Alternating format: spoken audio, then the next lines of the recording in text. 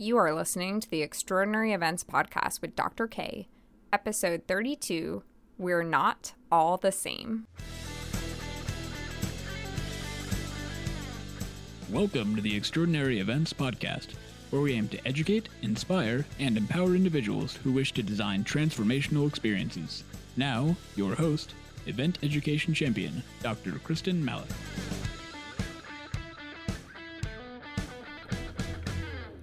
Hello, my friends. Happy holiday season. I am recording this episode right after Thanksgiving.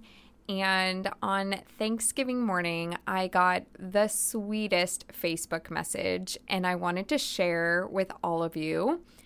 I got a Facebook message from Rosie in the United Kingdom, and she is currently an event management student. And this is about the third message that I've gotten from students at other universities. And Rosie's message just touched my heart so much. She was talking about how she was introduced to this channel through one of her tutors, and that she just loved the values and the vision and connected with me on Facebook. And I absolutely love that. So if you're listening, Rosie, hello, and thank you so much for that message. It truly made my day. One of the questions that's often asked is, what kind of superpower would you like to have? I know that seems like a silly transition or an interesting question to ask on an event podcast, but I always have the same answer for that question. My answer is always the ability to read minds at will. So not like in the movie What Women Want, but more like I can look at you and willingly want to read your mind. I am such a direct person. I always speak my mind, and it gets me into trouble. I should definitely say that. But I am a person who does not like to sugarcoat things. I think the best way to handle confrontation is head on. Of course, being respectful and polite, but not beating around the bush or harboring these internal feelings. And so sometimes in a professional setting, this can be refreshing. It's interesting because in my Intro to Events class, I talk about all the different career choices in our industry, and there's just so many different career choices. You can be on the planning side, the venue side, the supplier side, and then within planning, you can go into corporate or association or independent, and there's just so many nuances in there. Within association, you can also be in medical, which has its own separate set of regulations and rules. There's just so many different areas. And the industry, especially the industry associations like PCMA or MPI or NACE, these industry associations recognize all of these different unique sectors, and they create targeted programming for these different groups. And it's so frustrating to me, especially with industry associations, that all faculty seem to be lumped together into one group. Just like in the industry, we don't assume that, hey, you're a meeting planner, so that 100% means that you are a wedding planner. Every single event planner is a wedding planner. And it's fascinating to me, even within academia, sometimes administrators just assume that event planning is wedding planning. And thankfully, that's not like this at my university, but I definitely know in former universities, the administrators might say, well, it's cool that event management is bringing in so many students, but there's not enough jobs for everybody because there's only so many weddings. And you just kind of wanted to strangle them just a little bit. Like, this is a multi-billion-dollar industry. We are a serious independent career, and it's just a little frustrating. And so the industry recognizes that all of these meeting professionals, these business event strategists, are all unique and different, but yet faculty are all treated the same. And I have to give some major credit to PCMA. They had invited me to come speak at one of their board of directors meetings a couple years ago when Deborah Sexton was CEO. she and I had a really great conversation. I was the PCMA faculty chair at the time, and we just had this really great conversation about how all faculty are not the same. Not every college is the same. You have some teaching colleges, some research colleges. The programs themselves might not be the same. And as particularly the faculty, their appointments are not the same. And so sometimes industry professionals might automatically say the faculty might be outdated or teaching from a book, or they only care about research, or, so there's so many different assumptions that are made about the generic term of faculty. And so PCMA had invited me down. They flew me down to their board of directors meeting and gave me a pretty significant chunk of time to just explain the intricacies of universities and the programs and the different types of faculty, and really kind of opening up that world.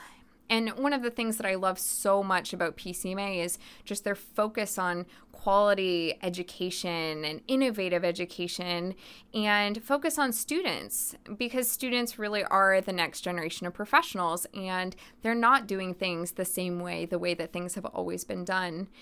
And so I've had some comments in my general direction along the lines of, "Wow, Kristen, we wish all faculty were like you." And while that's meant to be a compliment, it's actually a little bit frustrating, because part of what makes faculty, programs, academia so great is that we are all just a little bit different.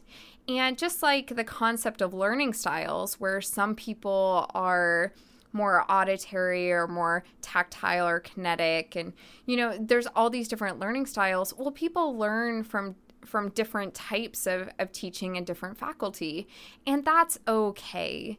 There's some faculty who are more parent-like, more mom style. There are some faculty you feel like you're in the presence of a superstar, and therefore you hang on every single word that they say. You have some people who are storytellers. You have some people that just have really high standards. You have some faculty that are a mix of all of them. And you have some faculty that are very specific in one of their styles. And some faculty are outdated, and some faculty are not outdated. And we're all just unique people. And so when I sit there and I'm like, okay, we recognize that the industry is made up of all of these sectors, where you could be an association planner or a corporate planner or a supplier. And then within that, we recognize that there are good meeting planners, there are excellent meeting planners, and there are some meeting planners who maybe need to improve some of their skills in different aspects. But yet, then we look at academia and faculty, and we're like, okay, you are faculty. There you go. You are faculty. You are outdated, and you all teach from a book. You are faculty. And it's just so frustrating. I knew that this podcast would get a little bit ranty, but I really, truly, as I'm sitting here, I've been asked to do a lot of things. I've been speaking for different organizations. I've been doing a lot of trainings and a lot of workshops. And I keep hearing this word or this statement of, "Wow, Kristen, we wish all the faculty were like you." And, I am me. And that is great. But there are so many other great faculty out there. And that's great because we all learn from each other. Now, in terms of appointments, what that really means is what your job description says. And so there are some faculty who are 100% teaching. There are a large chunk of faculty that are at research universities. So maybe they're approximately half teaching, half research. And then I have kind of a unique appointment, which I love. I love UNL, and I love my appointment. My appointment is teaching and extension. And so a lot of people don't know what extension necessarily means or represents. So I like to tell people, the research part is where you're generating knowledge. You're learning new knowledge.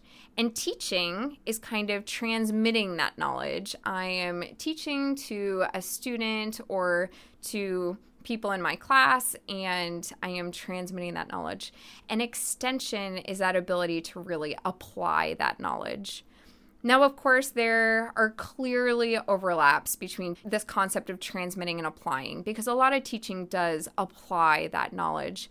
But extension kind of gives me credit for being on boards and being part of organizations, and really gives me credit for the things that I do in the community and the workshops and the training and the speaking, which is unique, actually, because there's not a lot of hospitality programs that have extension. Very, very few actually have extension. The concept of extension really came from an agricultural historically, it's a lot of agriculture. So there's a couple programs that have extension, but then even within extension, I think I might be the only event management focused person that has extension. I know that there's some tourism and some food extension appointments, but specific to events, and that kind of makes this unique. I get credit for doing these podcasts. I get credit for doing the Friday webinar series that I do. And I'm actually thinking, spoiler alert, kind of a sneak peek, we are going to be doing another podcast that is the original concept of Events Are Everything, which I had originally wanted to do. This podcast was going to be that.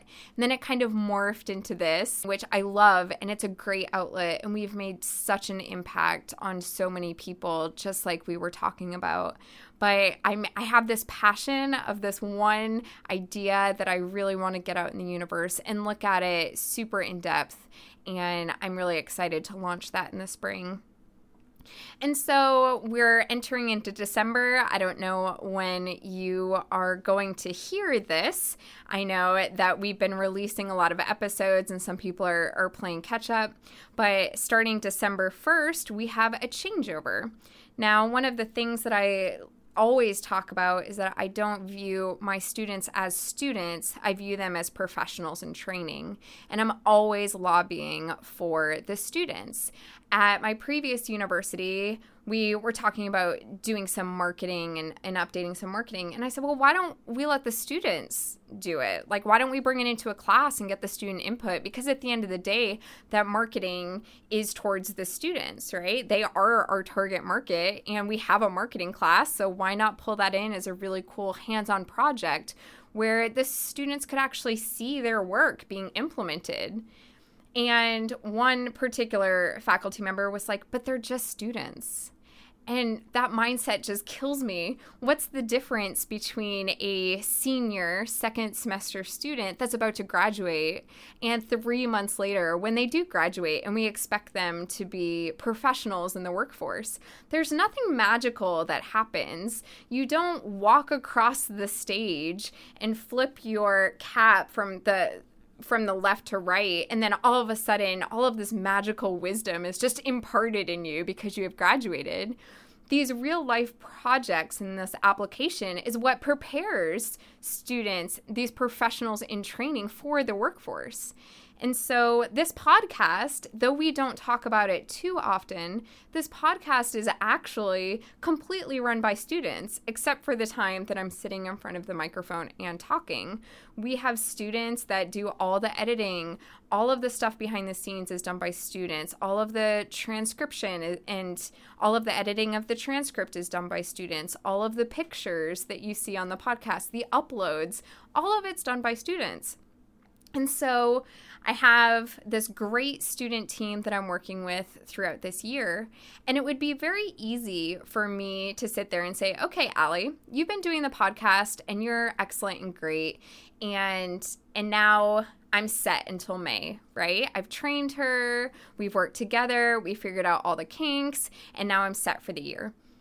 But that's not where students learn. Yes, that would be easier for me to do as a supervisor, but instead I'm saying, okay, Allie, you did this for a semester.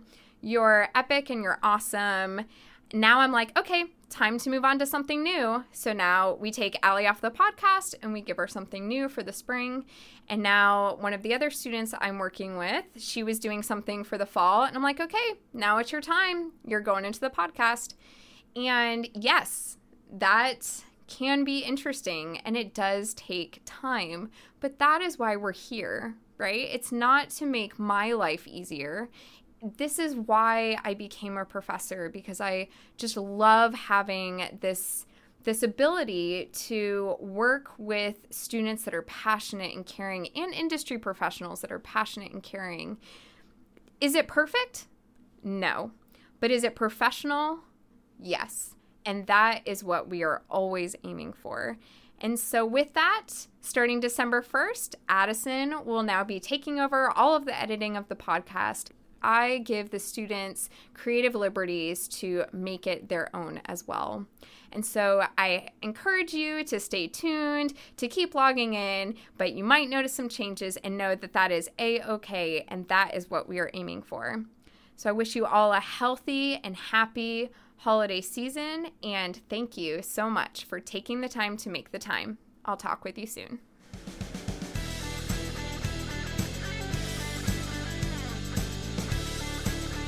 Thank you for listening to the Extraordinary Events Podcast. Stay tuned for our next episode.